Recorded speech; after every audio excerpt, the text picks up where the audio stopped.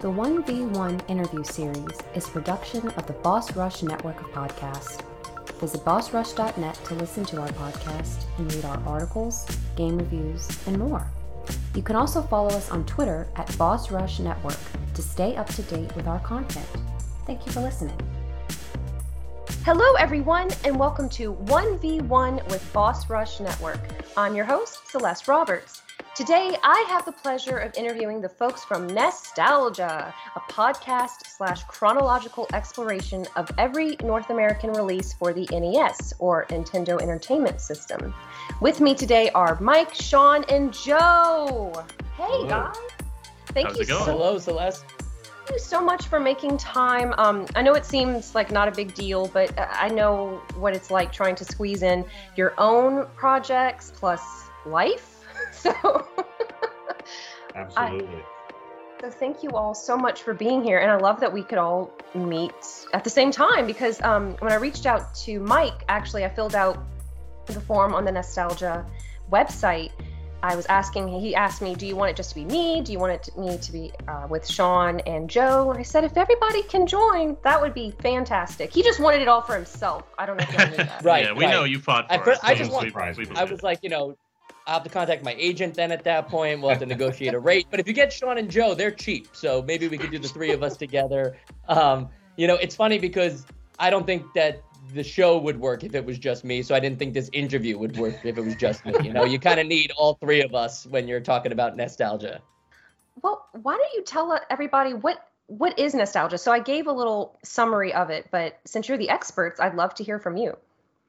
Sure. I'll kick it off just because I kind of came up with the idea for Nestalgia. It was really me, Sean, and Joe have known each other for so long that I just wanted to make sure that no matter what, we still kept in contact. And even if we separated, we'd always have something we could do on a routinely basis. And for a while, that was playing board games. We were just playing board games every Wednesday or whatever. And then I started being well, maybe we could do something about video games because that's what we're all really into. And we've always connected over that. So I'm a huge Nintendo fan. I've always tried playing all the Nintendo games. And I said, well, that's the idea for the podcast, right? Just every Nintendo game starting from the very beginning. It's not just Nintendo, though. It's everybody who's ever made games for Nintendo, too. So the ideas are basically endless. We can't run out of episodes in that regard. But Nestalgia is just focusing on the NES. And that's just starting with 10-Yard Fight, which I think a lot of people will be interested to find out that's the very first Nintendo game. It's not true. They released 17 all at once, and then we had to wait another year for the rest of the games. But when we started the show, we didn't really know if anybody was ever going to listen or what we were doing it for. We were just doing it for ourselves. So I think that's the best way to start anything is just do it for yourself. Yeah, Absolutely. and I think that also the fact that none of us were, maybe Mike.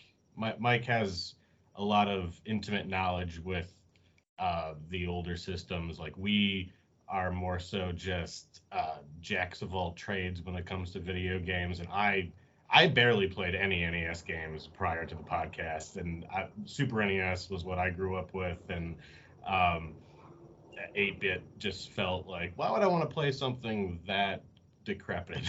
But then the podcast happened, and I learned that wasn't the right way to look at stuff, Yeah, I feel that was kind of the idea too, is that we didn't grow up with this. That's the namesake sort of. We didn't grow up with this. We don't have the nostalgia for these games, so we try and decide how do they hold up to us who didn't play most of these games? Although we've all played some of them, but not all of them. Oh, okay. Because that was my question. One of my many questions for you. So I'm in my early 30s, and I grew up with a Nintendo Entertainment System. My dad is a gamer, and that's the first system we had. It really helps if your parent is a gamer, I will say. I think so, yeah. So what did you all grow up with? The same systems, or? Well, so my parents bought me a Super NES, and while I wouldn't say that they're gamers at all, they played it more than me when it came out. I think I was 4 years old. I don't quite remember, but so I grew up with Super Mario World, sorry. We have a runaway train. That's one of the God. features of the podcast, is that we can always count on Sean to like tell us what traffic is like in New York City. Yeah, it's perfect for a podcast. Anyway, so Super Mario World, some like Super Mario All Stars, which when I was a kid I didn't know that those were NES games. But then I sort of came into my own on the PlayStation. I didn't have an N64, so I didn't actually have that connection to Nintendo that a lot of people our age have. But I don't. You guys go. Well, I started actually. I did. My first system was an NES, like a hand-me-down from my cousins. But I was a little kid. I mean, I played like 3 games. You know, I played like Super Mario Brothers 3, 1942, and like Blades of Steel because my brother was in hockey. But like, so I just played those games and like some other random ones. I thought that's what video games were just like things that you buy at a garage sale for 50 cents because I didn't realize I was playing a game that was, you know, already old and outdated. And then I went straight from there to the PlayStation 1, and my brain exploded from like the difference in quality. And then yeah, same thing. I mean, I had been around the Super Nintendo and an N64, but like, yeah, I did not have the same connection to Nintendo as I think you'll find that Mike might have from his console experience. This is what we're so good at. We tee each other up on the show, and we're teeing each other up here without even preparing. Nobody wrote the scripts today. We're not reading off of anything. So yeah, let's see, 3 years old, and my mom was at like, I feel like Circuit City was the name of the store or whatever, and they had a demo for Super Mario 64, and she just couldn't believe that like technology had come that far, like a 3D video game. She was like, we have to get this. So she actually got the N64 for Christmas. We were too young to ask for video games or really even play video games, but she was a gamer in that respect and really liked Mario. And basically, like, that was just it for me. Like, watching my mom be thrilled by video games got me into video games. And then, like, I remember playing them really early too and not even understanding like what I was actually doing. Like, you would just talk to the toads in the castle and not realize that they were just saying the same thing over and over again. You'd expect them to do different things, like it's another world in there. And that really just like intrigued me with video games. And obviously, like, I just stayed with Nintendo from there. I didn't really play much PlayStation or Xbox. But then when I started to like get a job and get some money, I did the garage sale route that Joe was going through, and I started collecting video games, like really seriously, like just anything I could get my hands on that was Nintendo related. I just started buying them up. And then I realized that, well, I don't have a Super Nintendo. I don't have an NES. And I remember looking at, like, I think it was FuncoLand at the time had like Super Nintendo games still for sale, and just seeing the box arts, I was like so intrigued by this idea that there were games before Super Mario 64. Like, wow, like I wonder what Mario's adventure was like in Super Mario World, you know, and like what was his adventure like in Super Mario Brothers and stuff like that. And I got those systems, and I still collect video games to this day. But like, yeah, the N64 and Super Mario 64 specifically hold like a special place just in my life as my introduction to video games. I love that it's a reverse experience for you. Like, oh, here's Mario 64. What were the predecessors like? Because I was in second grade when Super Mario 64 came out, and it was mind blowing. I mean, just imagine you're going from, 8-bit, then 16-bit, or 32-bit? One of those, yeah. Something, I don't know. But then you jump to the ability to have Mario fly with a winged cap in 3D. It was mind blowing. Yeah, I remember going over to a friend's place because I didn't have the N64. I think I still had only the Super NES at this point. And just learning that you could climb up the trees, and there was no reason to climb up the trees in the castle courtyard, but I just like to do it because you could. So that was mind blowing to me too back then. Yeah. So how did you all meet as well? Was it all about video games that connected you? Did you all grow up in the same area? Because I'm always fascinated how podcasters enter one another's lives. Yeah, it's a funny story too, because like we all went to college together, but we didn't know Joe really until we left college. Like somehow we met him after the fact, never while we were at college. Yeah, me and Sean had known each other like a very little bit, and then after Sean and I kind of like lost touch after like one class we had together, there was actually a period of time where I swear I didn't realize that Mike and Sean were two different people. I was always like, oh, there's that guy. And every time I saw either of them, I thought it was the same guy. I don't know, they kind of looked alike. They were always hanging out. So like I always could confuse them, but. Just seeing double. Yeah. Yeah. So we all there's went to people class. who make me and Joe sound the same too. That's true. That I don't understand. But yeah, we all went to school for film at Buffalo State College up in Buffalo, New York, where I'm from. Joe is from Niagara Falls, and Mike is from Massapequa Park, New York, in Long Island. Huh. So we all met there, and while we made some interesting movies together. Don't look them up. Yeah, don't look them up anywhere. But yeah, Mike, do you want to continue? Yeah, no, I think it was like, that was the genesis of the friendship and everything. But then I kind of told Sean as I was going back to New York City to be like, hey, you gotta come here. You gotta at least try and make it, down here in New York City. You can't just stay up in Buffalo forever. And him and another friend came down and stayed at my parents' house for like a week as they looked for basically jobs and apartments all over New York City. And, this is more Sean's story to tell than mine, but basically he crushed it from there. He got a job, got a place way out in Bath Beach you were, or where were you? Bensonhurst. Bensonhurst. Okay. Yeah. You're way out in Brooklyn. Basically had like a 1 hour plus commute every day on the subways to get around. And then I started looking for a place, and that's how one of my coworkers at Nickelodeon, Joe and I both work at Nickelodeon, they said, hey, my coworker's looking for a place to stay. And Joe was like, oh, I have a place to stay. You should come live with me. And then I found out that he like also went to Buff State and all these other things. And I was like, wow, this is amazing. Like, and we hit it off right away after that. We just became really close friends. Isn't it crazy how you sometimes connect with people who are right in front of your face the whole time? Yeah. Absolutely. I was just thinking, I never really thought about how like separate, but like each of our stories are that kind of like we came together in this perfect way. So it worked out. I love the idea of, were these home movies or were these like class project movies? Oh, they were student films. They have all of the trappings of student films. They're fun. They were fun. They were a great way to meet people and work with cameras and equipment and all that stuff. And I was just gonna say, working it back into video games a little bit, like my whole interest in film actually came from The Legend of Zelda: Ocarina of Time, where in the intro of that game they took the perspective of Navi as the camera and had her like fly through the Kokiri village and everything, and like I just thought that was such an interesting thing, and I wanted to kind of recreate that. So I asked my parents for a camera, and I just kind of went around our house like running around with the camera, pretending as if that's like the focal point. And this is a really young age and everything, but I always, from there, I just kept tying it back into video games. After that, I would do stop motion animation with my Mario figures and like just simulate like the Mario versus Bowser battle in Super Mario 64 again using stop motion animation. So even my film career and my career at Nickelodeon and everything, I feel like I still owe to video games in some respect. I love how far video games have come. I mean, I definitely appreciate older video games because they walk so we could run today, right? Absolutely. Right.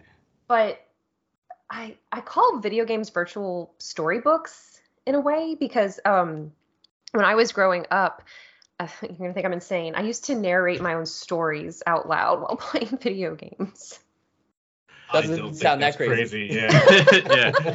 I mean, my mom probably thought I was crazy because she'd walk in and say, who are you talking to? I'm just telling Dixie what I want her to be doing this ship. But, she can't actually do it. So I have to make it up. But, I love hearing how video games are tied back to your careers now. Now, do any of you think that you'd like to work with a video game studio one day or make your own video game? I think that I could find it interesting, like based on kind of going off of what you were just saying, like the storytelling of video games is so fascinating to me. And it's so like whenever I talk to someone who doesn't play video games, I try to explain to them that it's like a totally unique way, like medium to tell a story that's different than a book, different than a movie, different than a TV show. You can do things with video games. So like you can do things with video games that you can't do in other mediums. So I think that if I were to like try and work in the video game industry, I would have to be something in like a writing or some way of like in the storytelling aspects of it. Yeah. I think more so my interests lie in sort of like I can see myself in my spare time putting something together, not so much working in the industry, which I mean, the film industry and in the video game industry have their differences, but I think that the same thing goes for just the stress and the just how hacked together the whole thing seems. So I think taking it at my own pace, writing my own story, not having crunch time and all that, maybe I could do something along those lines. Like I make my own music once in a while, and I still write here and there, but yeah, definitely not a career.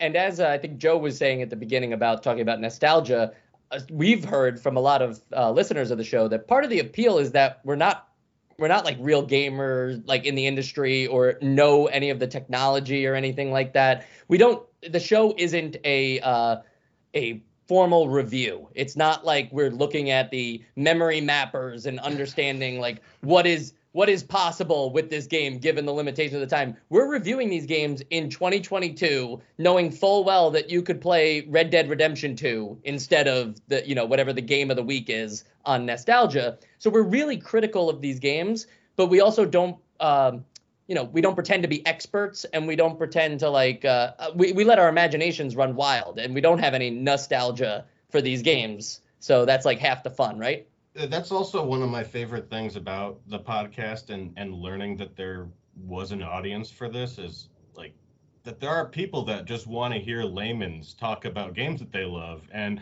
I didn't know that existed. And I'm very thankful for them because I don't know what I'm talking about at the time. And how long have you been doing the Nostalgia podcast? Yeah, we started February of 2018. And I think we won't finish the NES until like 2034. So we have a really long time to go. There are that many games covered on the show. It's just like, I think the final number of, because keep in mind, we're only doing the North American games and they have to be officially released. So like only licensed games count. None of that like Tengen stuff or Bible Adventures. So I think the final count comes to 673 games if we do it right, which is 673 episodes. Which is 673 weeks. So you record once a week, right? An episode a week. Yep, an episode a week. So I think like a lot of podcasts that we've seen try to do this thing, they'll either do a lot less or they'll kind of start out heavy and then just die off. And we've heard from a lot of people like, hey, you guys can't stop doing this. Like, so you've committed to it. And honestly, like, I don't think we're going to stop, because if you can do this now we're up to like 250 plus episodes. We've been doing it for that many weeks, nonstop, not missing a week. It's pretty impressive that the three of us have been able to keep our schedules aligned like that. Mike, I remember early on you saying something like, hey, we'll just we'll just release one every week, and like, law of averages, like eventually people are going to find us, and you're right. Like, it's built up just because it's like, well, we don't stop. So like, yeah, I think snowballs. Yeah, going back to the scheduling, like I don't know when it became second nature, but it just became part of my psyche that Wednesdays are just blocked off. Like I don't plan on doing anything on Wednesdays. Like this is actually our standard recording time right now. I'm so honored. Yeah. We had to do it for you, Celeste. When you came to us with this offer, we were like, oh, absolutely. I mean, I don't want to say I'm Oprah or anything, but and I found out about you guys because of my friend Late to Gaming. Mm-hmm. Which is great. He's been one of our like early followers, I would say, like relatively early into the show. We started hearing from listeners and stuff like that. And that was great because first we weren't sure anybody was listening. You get some stats on like Anchor or Spotify or wherever saying like, this many people downloaded your show. And I swear it was like less than 20 when we started. It was just like, oh, okay, we're doing it. And now we're pulling in, sometimes like as many as 4,000. And it's like, whoa, like, what do you mean? Like that many people are listening to the show? Like, that's crazy. We don't know how exactly we've gotten the word of mouth around and stuff like that, but it's always nice when you mention your friend Late to Gaming, or we've had some other people. One of our favorites is a guy named John B, who like very early on was just like, you guys need beer money. Like, here's some beer money, you know, like, and it was like, oh, that's so nice. Like, we're just doing before this we for even us. had a Patreon or anything, right? Right, You we just didn't have anything. Yeah. And It now was just all like, how am I these giving you guys money? Yeah, now all these guys are active in our Discord community, and it's really great to see. Everyone that has joined is they're all very chill. They're all a lot of fun to talk about pretty much anything with. It's a great community that we sort of cobbled together there. And it's all because of video games. Isn't that astounding when you think about it? Absolutely. Like, I became friends with Late to Gaming because I listened to a podcast called Retrovaniacs, and they cover all kinds of retro games that are at least 15 years old. And I found them because I was curious if there were any podcasts out there that covered Earthbound. And then I met Late to Gaming in the RV Discord, and he recommended you guys. Just, life is crazy like that. Yeah, it's interesting. There's like this like extended universe of how we're all kind of The expanded 6 degrees of separation. Yeah.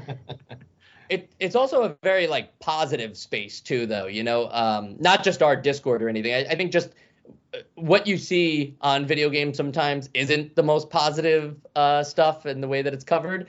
But everybody that like is listening to our show or writes in, you know, we don't, maybe in the review section on Apple Podcasts, we get like a negative review, but we never get like bad emails from people directly. Like nobody says like, hey, this show sucks. You guys suck. Never talk about video games ever again. And it's like, you could expect somebody on the internet to troll you and say something like that.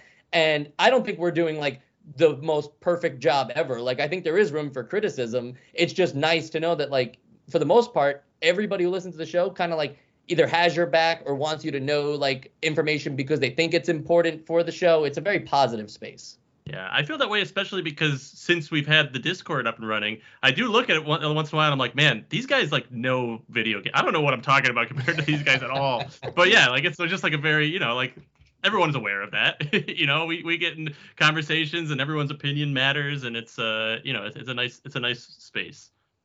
So happy to hear that, because I think about this often, especially as I get older. Life is so short, and we spend so much of life. I mean, yes, there are a lot of positives, but we spend so much doing things we have to do, like obligations, jobs, responsibilities, whatever. And we're thankful for those.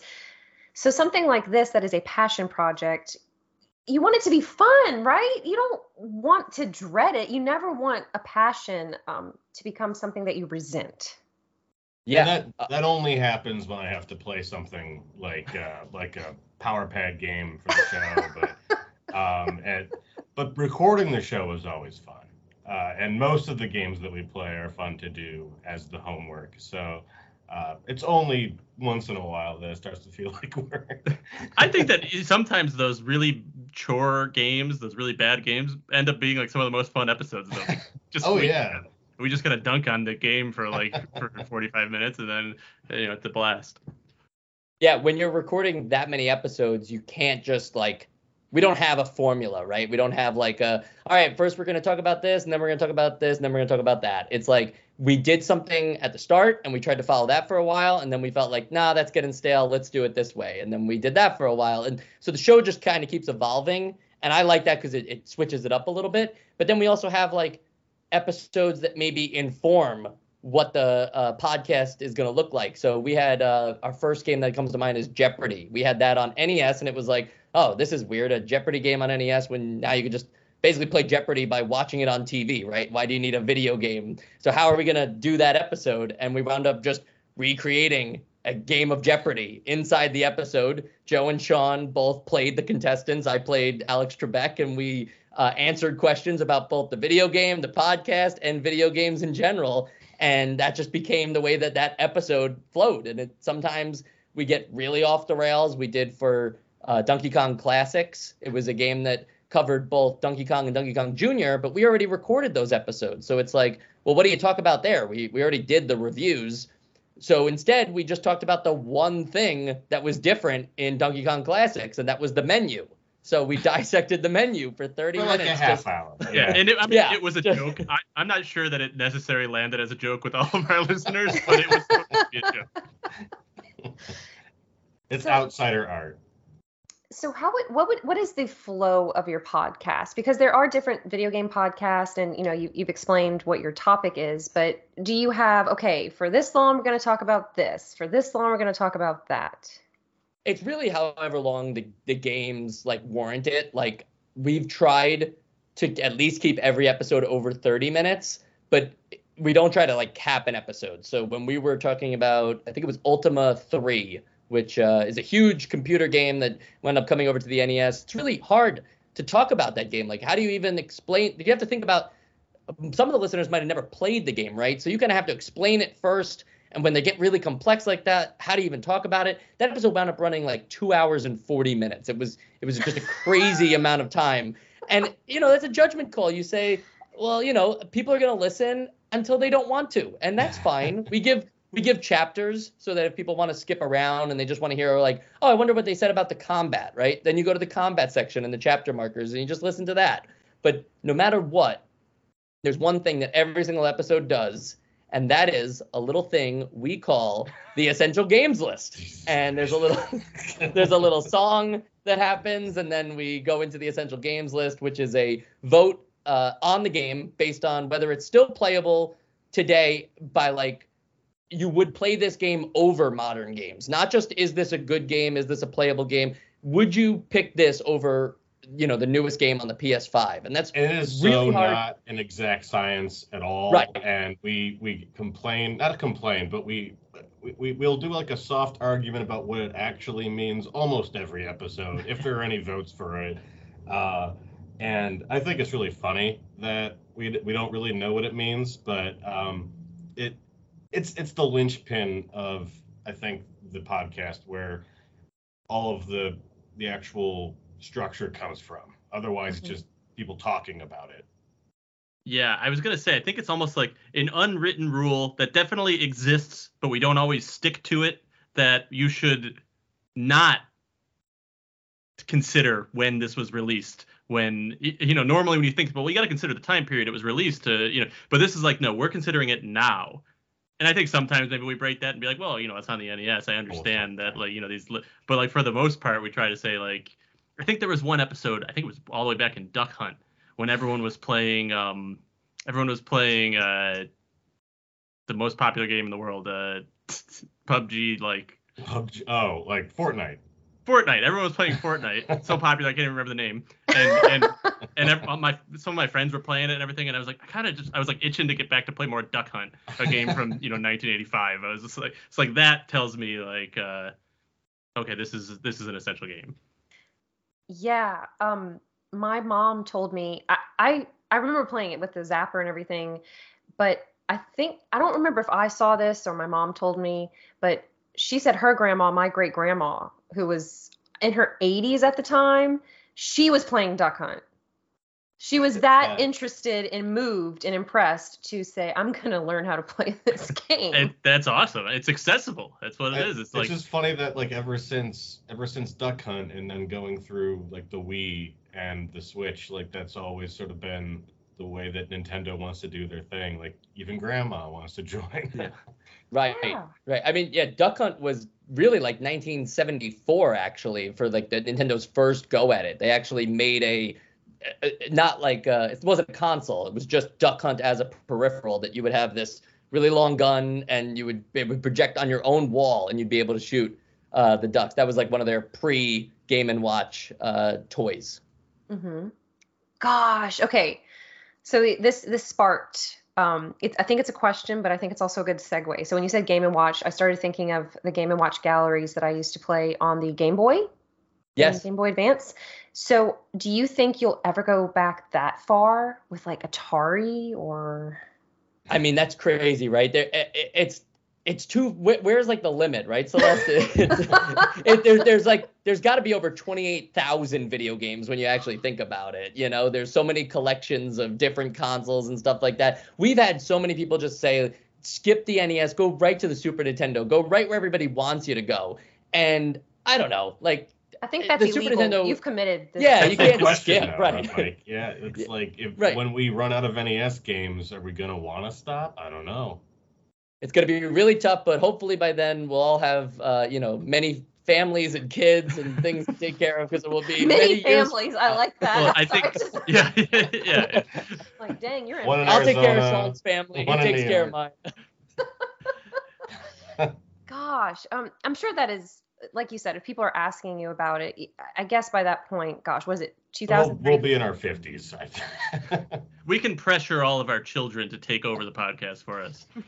You can have Right. you can have a knighting ceremony or something Exactly, yeah. where you, I don't know, you tap. What is it? I know it's not just tapping their shoulder. What is it? Just called knighting? I think that's Yeah, it must- knighting. Yeah, you just get knighted.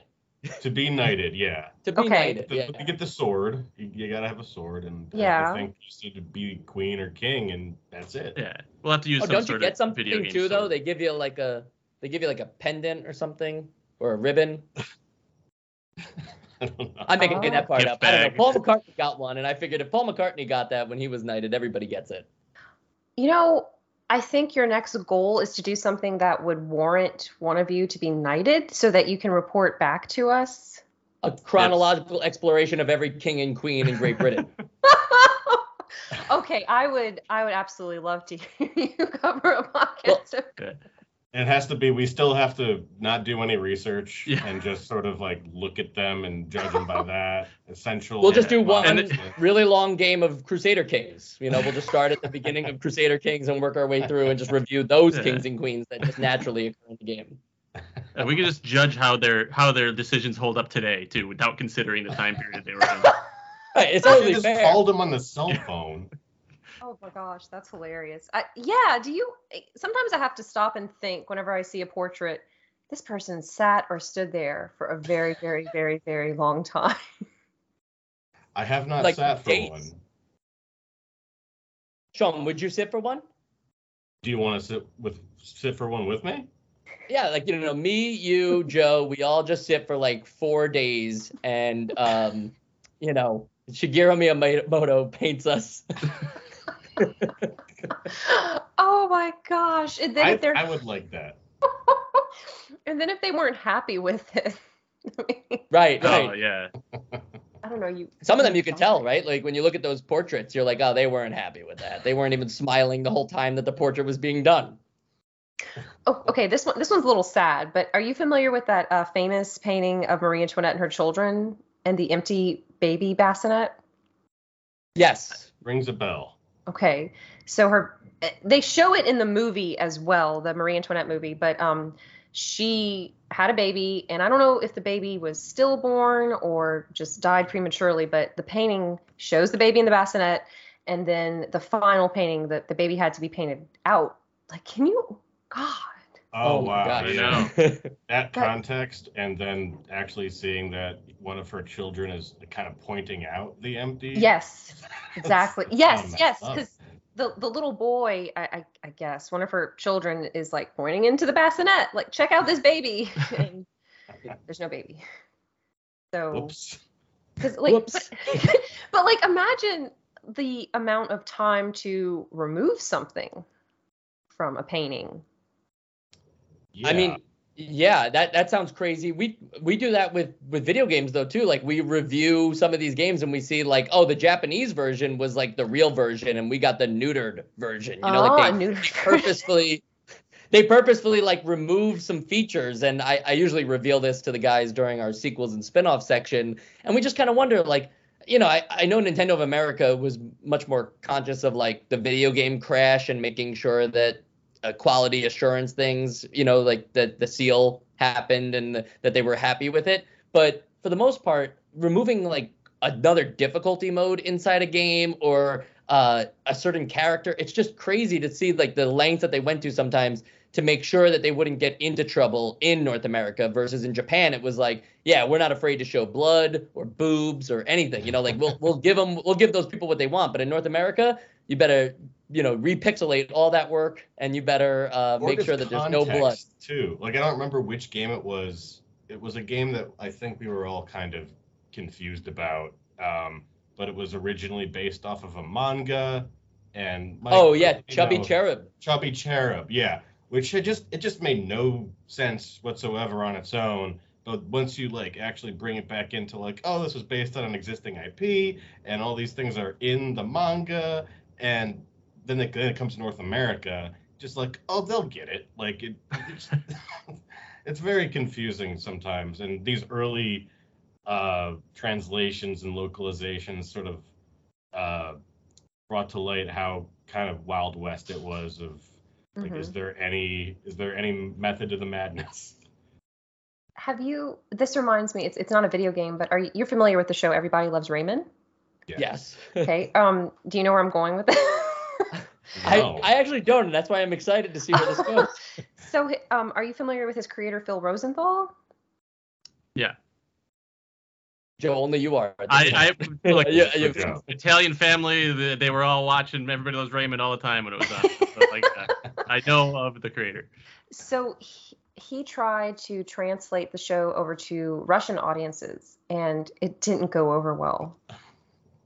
Really, What? just like tonally different in the different language, or I think, yeah, I believe so. I need to investigate it more. My boyfriend was telling me about it because he said there's a documentary about it where Phil Rosenthal recounts the whole experience and how the humor just didn't translate well overseas. So that has to be so hard to be in the localization team, right? Or Yeah. anything Yeah. where you're trying to have one culture understand another culture just through this brief medium. Especially when you have so little like space to work with as like a 2 lines of dialogue on a screen. Like, you have to have a very good understanding of both languages for that to make sense. Otherwise, you get Castlevania 2 or something along those lines. Yeah. Where nothing really makes sense at all. I was gonna say, it's like that's the low-hanging fruit for the NES, is the bad translations and the congratulation and all that stuff. Like, it's Angry Video Game Nerd really like brought that out, and I think like he appropriately called it out like the first time, on his YouTube videos and everything, and now it's kind of become a meme or a talking point. We don't really go for that stuff too often because it is a hard thing to do to translate the game properly. I think we focus more on mechanics and like actually thinking about, well, why'd you make the game so hard to play, or why didn't you use all the inputs available to you? A lot of times we'll see people who designate the jump button to the up button on the D-pad, and it's like, no, like Super Mario Brothers fixed this a long time ago. You have a dedicated jump button. It's one of your 2 buttons. Using the D-pad to move around and jump at the same time is just ridiculous because the D-pad only moves in one direction anyway. Look, I think we rag on everything, and it does still include writing and translation, because anytime there's anything weird in a manual, like either me or Joe will jump on it, and we've actually read like radio play versions of the manual before in episodes. It's a lot of fun, and I know that it is low hanging fruit, but well, that's different though, right? That's the context of the game that they're giving you. That goes back to what you were talking about, where sometimes, in modern video games, right, everything has a story. I think that's what you were kind of saying, Celeste, is they're visual novels, whether they like it or not, right? It's a 60-hour grand story nowadays. But back then, you just went into you press start and you're in the game and you don't really understand like what's Mario's motivation or anything. They have that in the manual. They give you the story, and shockingly, in Super Mario Brothers manual, they explain that all the toads have been turned into the blocks that you then crush, which is just unbelievable, like backlog. But it's like, who decided that, right? So that's the kind of stuff that we'll pick on, and we love to get really into that stuff just because there's nobody to defend it anymore. I think there was an episode of Wizards and Warriors where we like just completely ragged on the manual for all of these different things that they were saying, and then we just casually brought up, like, man, imagine if you're the guy who wrote the manual for Wizards and Warriors and you're checking out our podcast and we're just being like the worst people in the world to you. It's like, we gotta try to be better. Yeah, I mean, I think a lot of that stuff too, and we don't necessarily say this a lot, but a lot of it is it is interesting to see that, like, oh, this is because we're looking at it from this context of 2022, where it's like, I mean, going back to the jump button being up on the D-pad, that's crazy to us right now because it's become there's a language now that like developed over the years, but like at the time it was just like the Wild West, like, make your controls however you want to, and like now we've started to realize like, oh, this is the most efficient way, so it's like obvious to us from our perspective. So it's interesting like to see these things, or like the difficulty of some games where it's like what makes the difficulty fun versus what makes the difficulty just tedious and annoying, which, as we all know, NES is kind of notorious for having a lot of games that are NES hard. So it's cool to see that stuff. I like the point about the manuals. They're almost necessary companion pieces if you are interested in the story, like, or a player's guide, like for Ninja Gaiden 2. I'm not sure if the Dark Sword of Chaos. We haven't gotten there. I don't think so. Okay. At the time of this recording, my dad had the player's guide, but it also had comics in it that would explain what was going on with Ryu and Irene. And I had a richer understanding of the video game, but it also, I don't think I would have understood the game as much. I mean, I would have just taken it at face value, but it really is amazing how far we've come with the storytelling. I also think that a good manual, even up to like the PS2, Xbox generation, like it's a lost art. Like we don't get those anymore. We barely ever buy games in a physical box anymore to have a manual. But I remember Twisted Metal Black had this.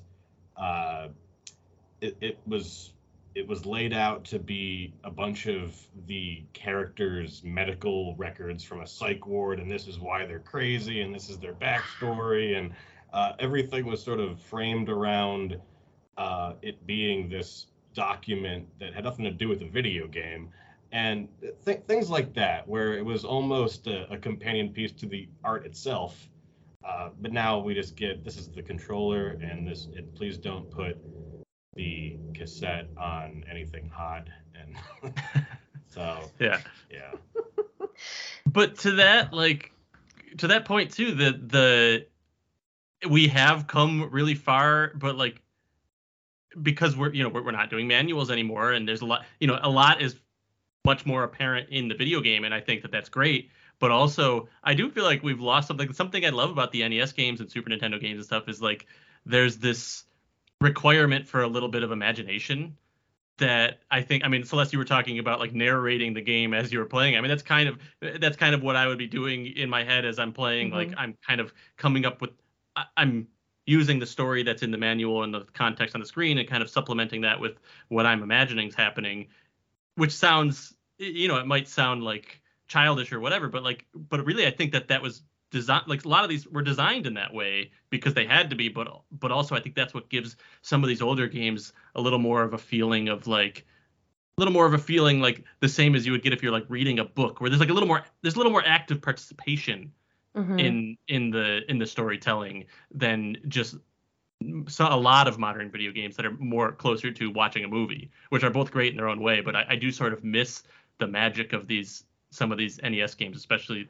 some of the ones we're getting into just now after 4 years of recording. We're finally getting to some that I'm like, oh, I'm really starting to feel the stories here. But yeah, so like I think that's cool.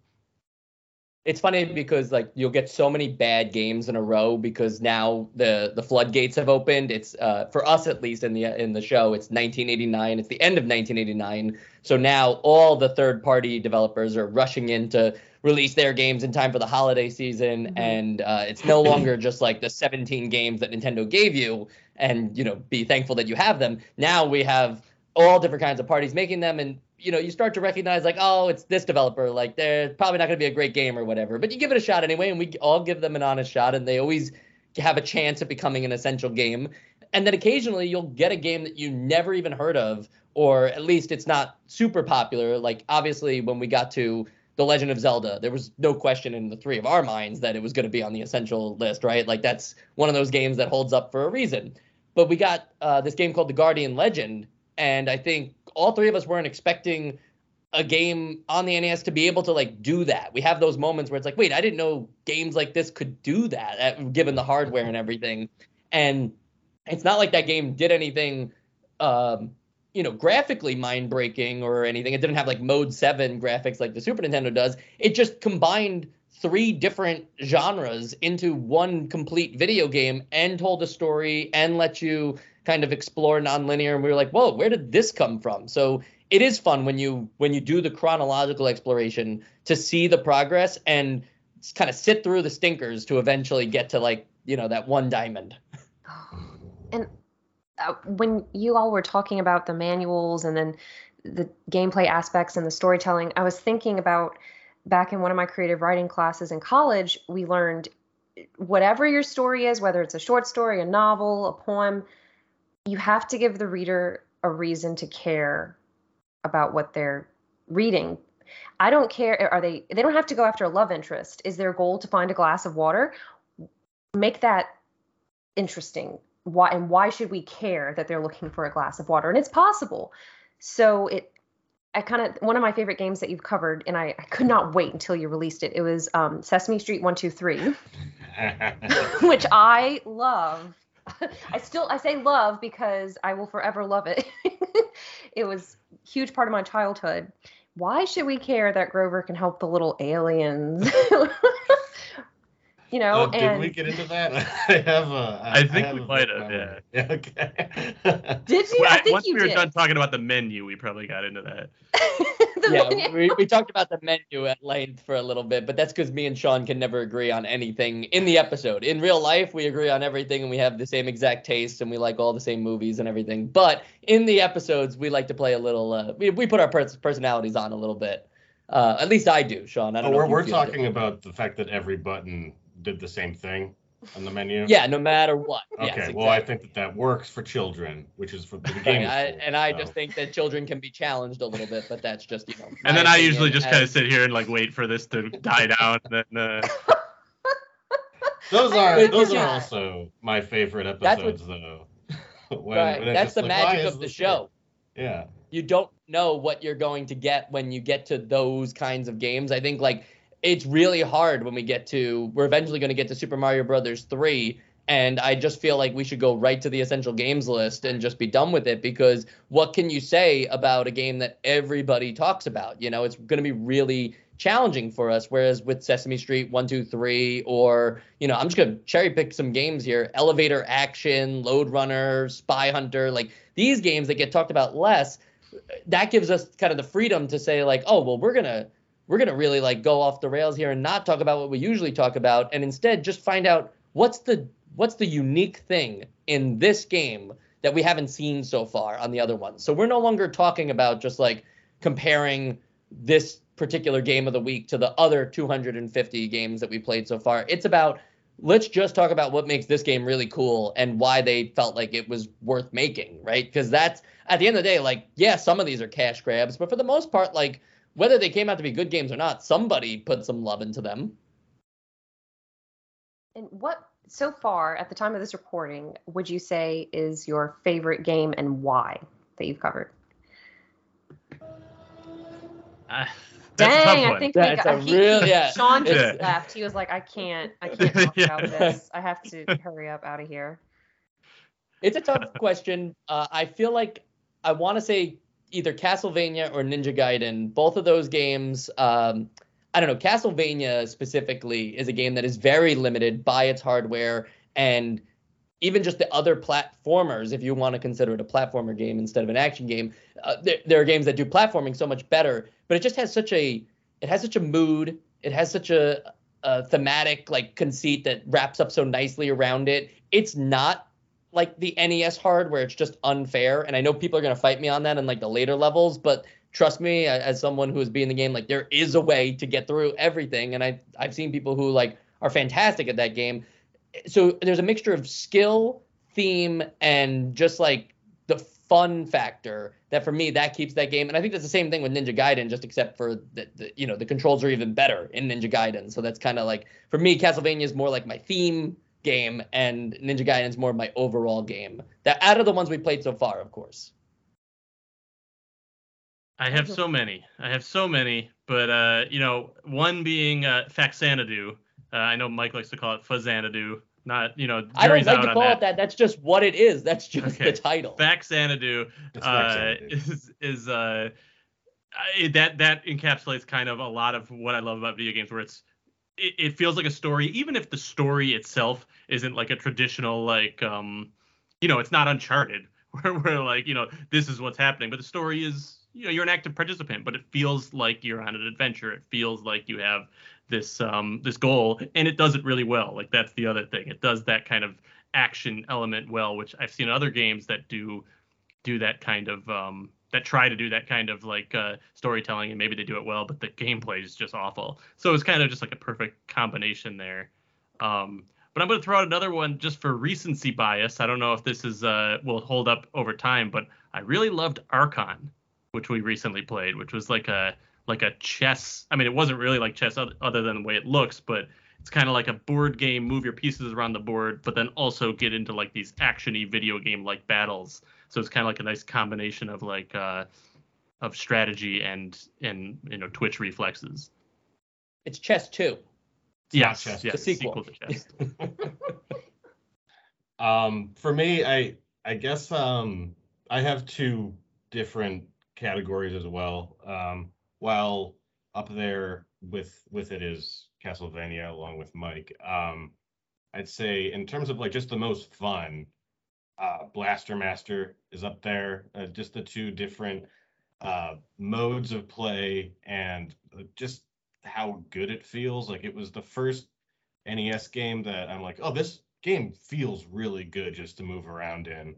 That was a ton of fun. But then there's the other category, which is just the games that I have the most fun discovering, and they may not be all that great to play, but like Raid on Bungling Bay is a weird helicopter game where you're flying around while you're attacking an enemy that is slowly building up its forces. And I have a lot of love for simulation games, even when they're not simulating anything all that interesting. And just watching that go on and eventually turn into Sim City, and just knowing that was the beginning, like those are my favorite games to have discovered. And like, oh, if I never was a part of this podcast, I would have never known that this existed. And it just a little curio of video game history. So that's where I'd go with it. And all the games that we mentioned, other than Raid on Bungling Bay, which Sean kind of qualified as well, all those games are on our Essential Games list, which currently sits at just an exclusive 26 games out of 244 something episodes recorded. So it is an exclusive list. Some of us would like it to be even more exclusive, but it is, it is a conversation and something that evolves over time. So to have only 26 games out of 244, I think that shows the level of not depth that's required, but more like the layers that we hold it to. Like we hold the Essential Games list to a very high standard, and I think that's kind of the hook of the show as well. Is it going to make it or not? Because I feel like sometimes there have been episodes. We had DuckTales as an episode that a lot of people felt like that was a shoo-in, and we didn't put it on, and people were kind of shocked. But it was like, it has a chance another day. Maybe it'll get on the list. But for right now, it's not. Whereas Joe's game that he mentioned, Archon, that got on the Essential Games list. People kind of were like, whoa, what is that game? And they had to go check it out and kind of discover it or rediscover it. And I think that's the cool thing about playing along with us. That's the thing we encourage all of our listeners to do, is one way or another. We know it's not economically feasible, but like one way or another, try to get your hands on some of these games. A lot of them are available even on the Switch as like arcade archives editions and stuff. It's interesting to play them first and kind of create your own thoughts, and then listen to us and see like, oh, it's like I'm having a conversation with these guys. And I love the banter in the show because it does feel natural. It feels like friends just hanging out. But I always appreciate the insight. I'm always curious to hear what people have to say about games I enjoy, especially from that technical, how does it play lens. It's because it is very easy to have those rose-colored or rose-tinted glasses for things you enjoyed as a child. Yeah. And that's what we Uh, try to avoid, you know? I Yeah. think like it's mostly with movies for me, having that feeling of like, oh wow, this is definitely like my favorite when I was in high school, Hmm. and then I'll go back and watch it, and I'm like, oh, this is not hit anymore. And I think that it's a different part of the brain that is misremembering something. Like when it comes to video games, like, oh, this just felt more realistic back then. Like I just felt more invested, whereas in a movie, it might just be like, oh, that just seemed cooler back then, and now this is kind of dumb. But I definitely get that a lot as well. Hmm. Yeah, and also like the games that like I think that's part of the reason that the essential games list is so like kind of exclusive is because we are looking at it through that lens, like that's not the same lens of people who have the nostalgia. Like there are so many games that we play that we're like, wow, that was really really cool game. But then like if we're honest about it, we're like, well, would I realistically pick this up today when I have all the other options of 2022? And most of them are no, which is why like yeah, I think it's cool to have, you know, it's different reviewing this than if we were like reviewing like the PS2 lineup, where it's like we know half Hmm. of those games, and there probably are a lot of games that aren't that great that we think are great because we grew up with them, or the PS1 lineup or whatever. God. And it can be so hard, especially like you were saying with watching movies from that time period. It's something that brought you joy, and you watch it years later, and you're like, oh, Yeah. but there's nothing to be embarrassed about. I would love to go and revisit some things I enjoyed when I was younger. Like, okay, I tried to watch Mighty Morphin Power Rangers again a few years ago, and it's like, whoa, to Is quote that Sean, this isn't it. I would have thought that something like that would be more endearing because you were more a kid. I guess like when you're getting more into that adolescence and Hmm. it's not so much because oh this is fun, it's like oh this is cool. Then it Yeah. becomes more like oh that's a little bit of a cringy Yeah. memory. But But it is funny about the Power Rangers though, because I used to like Power Rangers when I was a kid too, and just my young child brain just had no perception of like the camp, like it was not Hmm. campy or cheesy to me at all. Whereas like Right. I feel like even when I got a little older, if I saw something like that I loved, I would recognize that like, oh, it's a little over the top, it's funny, it's kind of fun. I was just like, this is dead serious. Like these guys need to save the world. And now I look at it like, wow, this is a really silly show. It, but Uh, I'm sorry, Mike, go ahead. No, I was just gonna say through Nickelodeon, like I worked on a few of the last seasons that were on Nickelodeon for Power Rangers, and it is one of those things that like, you know, I was so excited, like, oh, I've been assigned to Power Rangers, like I get to, you know, work with Saban and figure out all this stuff. And when you see the final product, it's just it makes sense. Like it works so well. The formula never changed or anything, right? They stuck to the same ideas that they had in the very first season, but it's just now the Zords do this, and now they transform from this, and now they fight this, and you know, for kids like that kind of formula, there's a reason why it still works today. But yes, it does not like it did not bring joy to me. It brought joy to like the kid inside me to be like, oh, Hmm. I get like kids are gonna love this, but I didn't. And I think what we're discussing, I think it is important to feed that kid inside of us still, no matter how old you get. Still, I'm not saying like, oh, every game from the past has to be wonderful, but I I think it goes back to having this passion project. It's really easy to let life snowball all over you and to let little minor things feel like the end of the world. But I think it's really important to still feed that kid inside of us, whether it's let me go play frisbee in the park, let me have a podcast with my friends where I talk about Nintendo Entertainment System games. And I really appreciate that y'all are doing that. I listen to podcasts while I get ready, while I put on my makeup, and that helps me focus. Or while I'm driving, but I really like it while I'm inside and I can just really focus instead of worrying about other drivers because other drivers bother me. the high stress situation that it's just distracting you. Yes, it's like I need to know what they think about track and field. Can you please get Right. off my tail and past me, please? But yeah, It, I love it.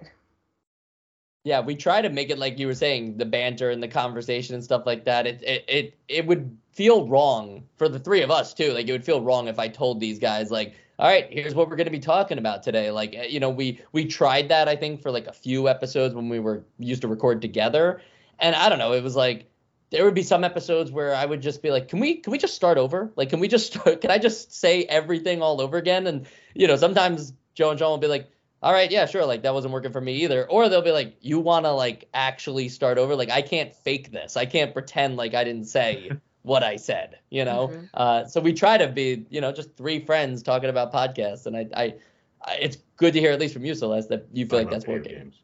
Oh, absolutely. Just thank you. Well, it's true. It's fun and it's lighthearted, and I do find the community is very positive, and I really enjoy your website, which is where you store the essential games list, right? Yes.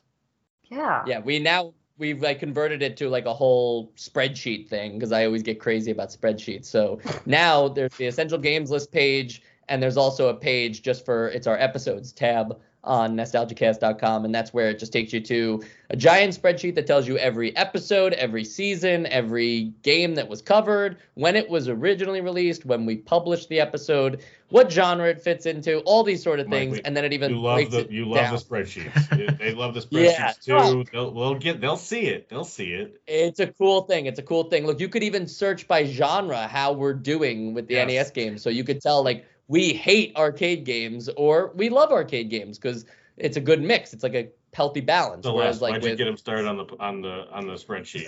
I don't know. I mean, I can't control people's love for Microsoft Excel or Google Sheets. That is a passion that knows no bounds from some people, I believe. You're right.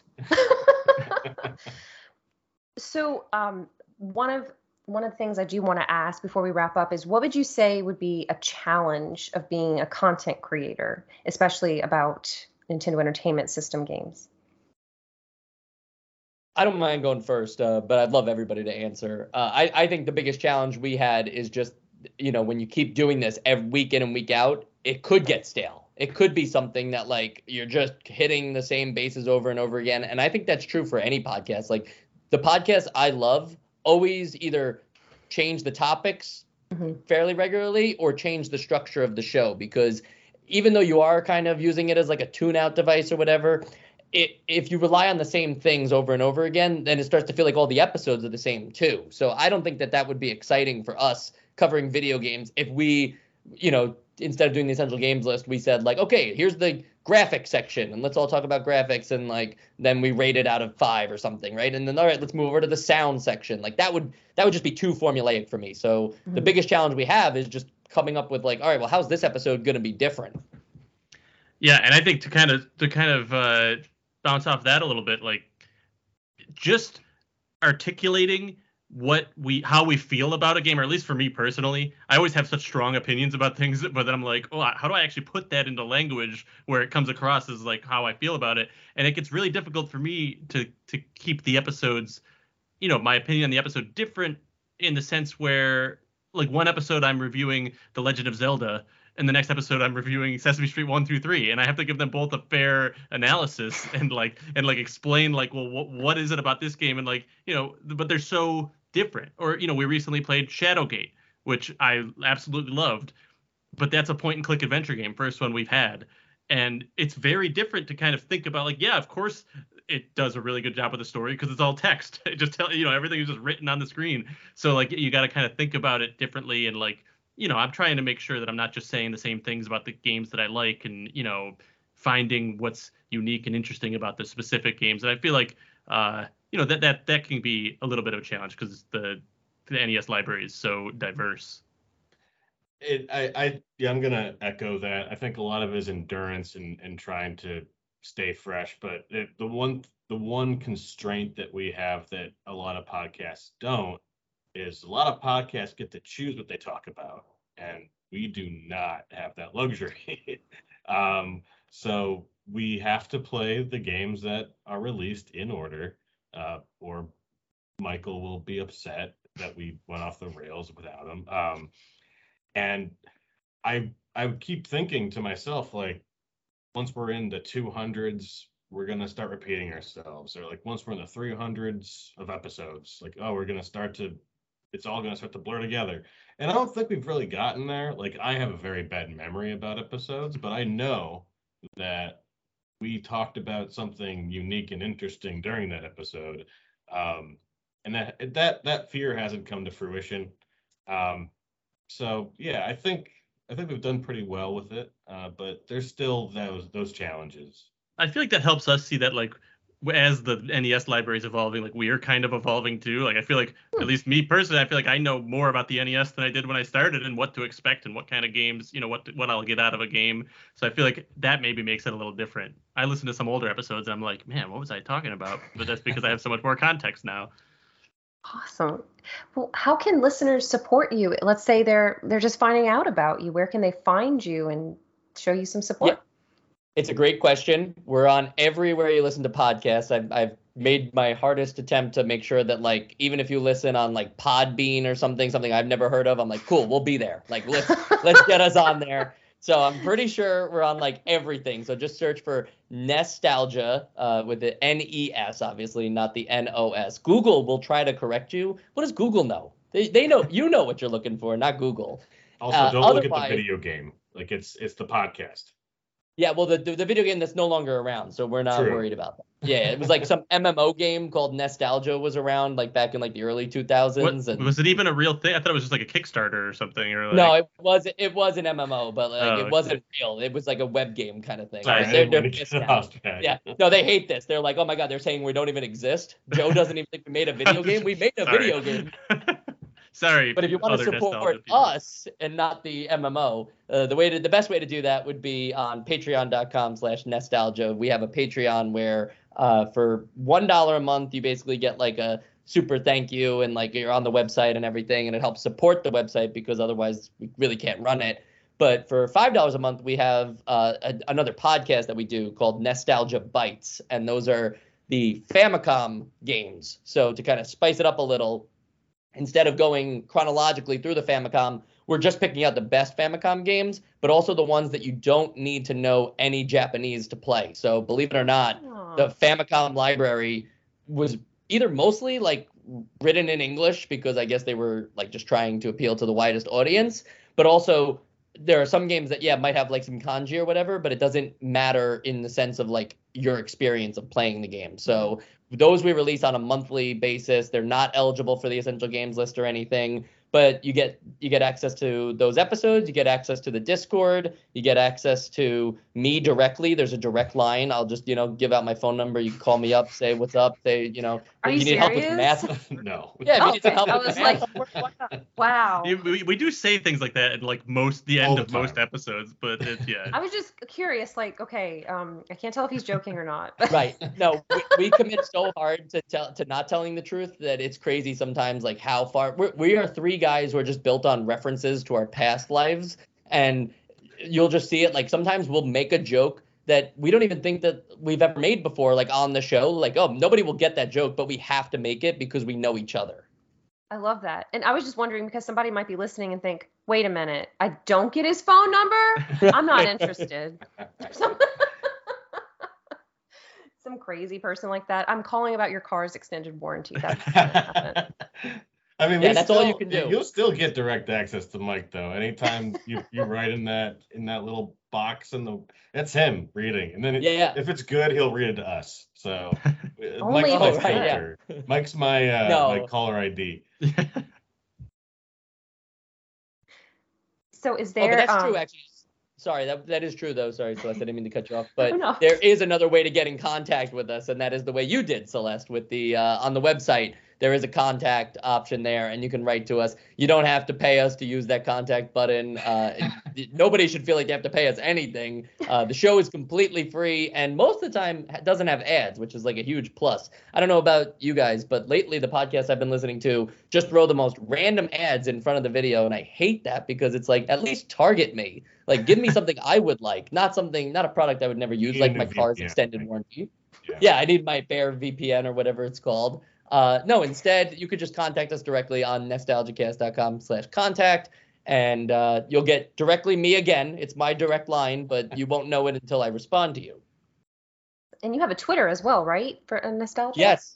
Yeah, twitter.com. It's at NostalgiaCast. You have to put the cast in there. We couldn't secure, big budget for the regular Nostalgia, so we had to add the cast in.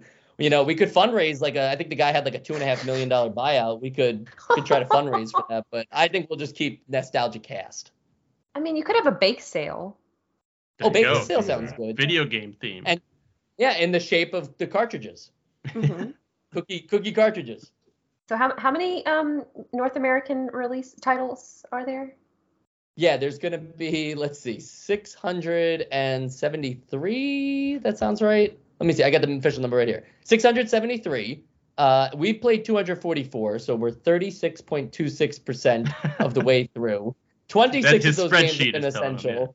48 have been play-its, and 170 have been skip-its. So 70% of our time on this podcast has been playing really bad games. Well, you just That have was to great make conversation. cupcakes or cookies in the shape of 633, 73. Oh, each one is unique. Okay. Yeah, you have to make each unique. cupcake is. That's I a like lot. it, Oh, and one also cupcake per each, game. I like Yes. one game-themed cupcake per game. Mm-hmm. I like it. For your bake sale. Yeah. But how much would you charge for the cupcakes? about 1,000. It's pretty artisanal. Per Yeah. I'm in Brooklyn, so I could just go down to Williamsburg, artisanal cupcakes, $50 a pop. We got it. Yeah, I'm thinking those cupcakes, if they are 673 unique cupcakes, that's like NFTs right there. Like don't miss out on your chance to own an official Nostalgia cupcake. Well, fellas, is there anything else you wanted to discuss or mention? I've had a blast. I was looking forward to this since we talked about it.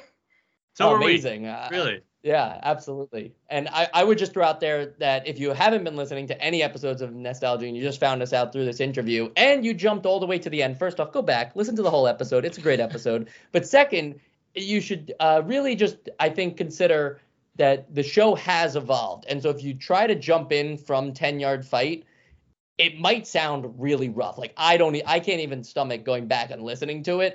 But we can't remaster it or anything. So it is what it is. But if you wanted to jump in, you don't need to know what happened the last 240 something episodes. Like just join us right where we are, meet us right where we are. And we promise every single Friday, you're going to get a brand new episode for free. Yeah, I almost feel like that might be a better way to do it. Join us now, and then when you're waiting for the next episode, then go back and listen to other stuff. Then you hear us being a little more evolved than we were in the beginning. That's awesome. And do you have any social media that you'd like people to follow you at? Just meet us at NostalgiaCast. If you meet us on the Twitter, we'll get you there. I do have a Twitter handle, but I'm never gonna say anything as interesting as I would say on the NostalgiaCast Twitter. So Yeah, go my there. social media is just like pictures from camping and stuff like so. Just do the Twitter. Also, thank you so much for having us on this podcast. And the one thing that I wanted to get off my chest is just a nice hearty go Bills. That's all. Oh yeah. You're having a good season? We're having a very good season, so I That's just wanted to give great. that shout out. Yeah, Oh, Bills. Who's the big rival for the Bills? probably the Dolphins or the Patriots or the Jets, any one of them at any point. So they can all go to hell. At the time Wow. of this, Yeah. at the time of this recording, the Saints are not having a good season, so I'm not allowed to talk about it. That's okay. But it's the fun of the game and the people you're with and the memories, right? That's what counts, right? Absolutely. Just like video games. Just like video games. Well, Mike, Joe, Sean, thank you so much for taking time on this Wednesday evening. I know you're an hour ahead of where I am, so I really appreciate it. I've enjoyed getting to speak with all of you and just laughing and having a good time. I hope it's been as fun for you as it has been for me. Absolutely. Absolutely. This was awesome. It has been. And Joe would have stayed with you until 4 a.m. That's usually when he goes to bed. So Oh my it's God. no Yeah. worries for him. Mike, being my former roommate, is aware of my weird sleeping habits. That's hilarious. That's hilarious. Well, everyone, thank you so much for listening. And you can find other 1v1 interviews at bossrush.net. And you can follow me, Celeste, on Twitter at FairyCrypt. So until next time, we'll talk to y'all later. Bye, everybody.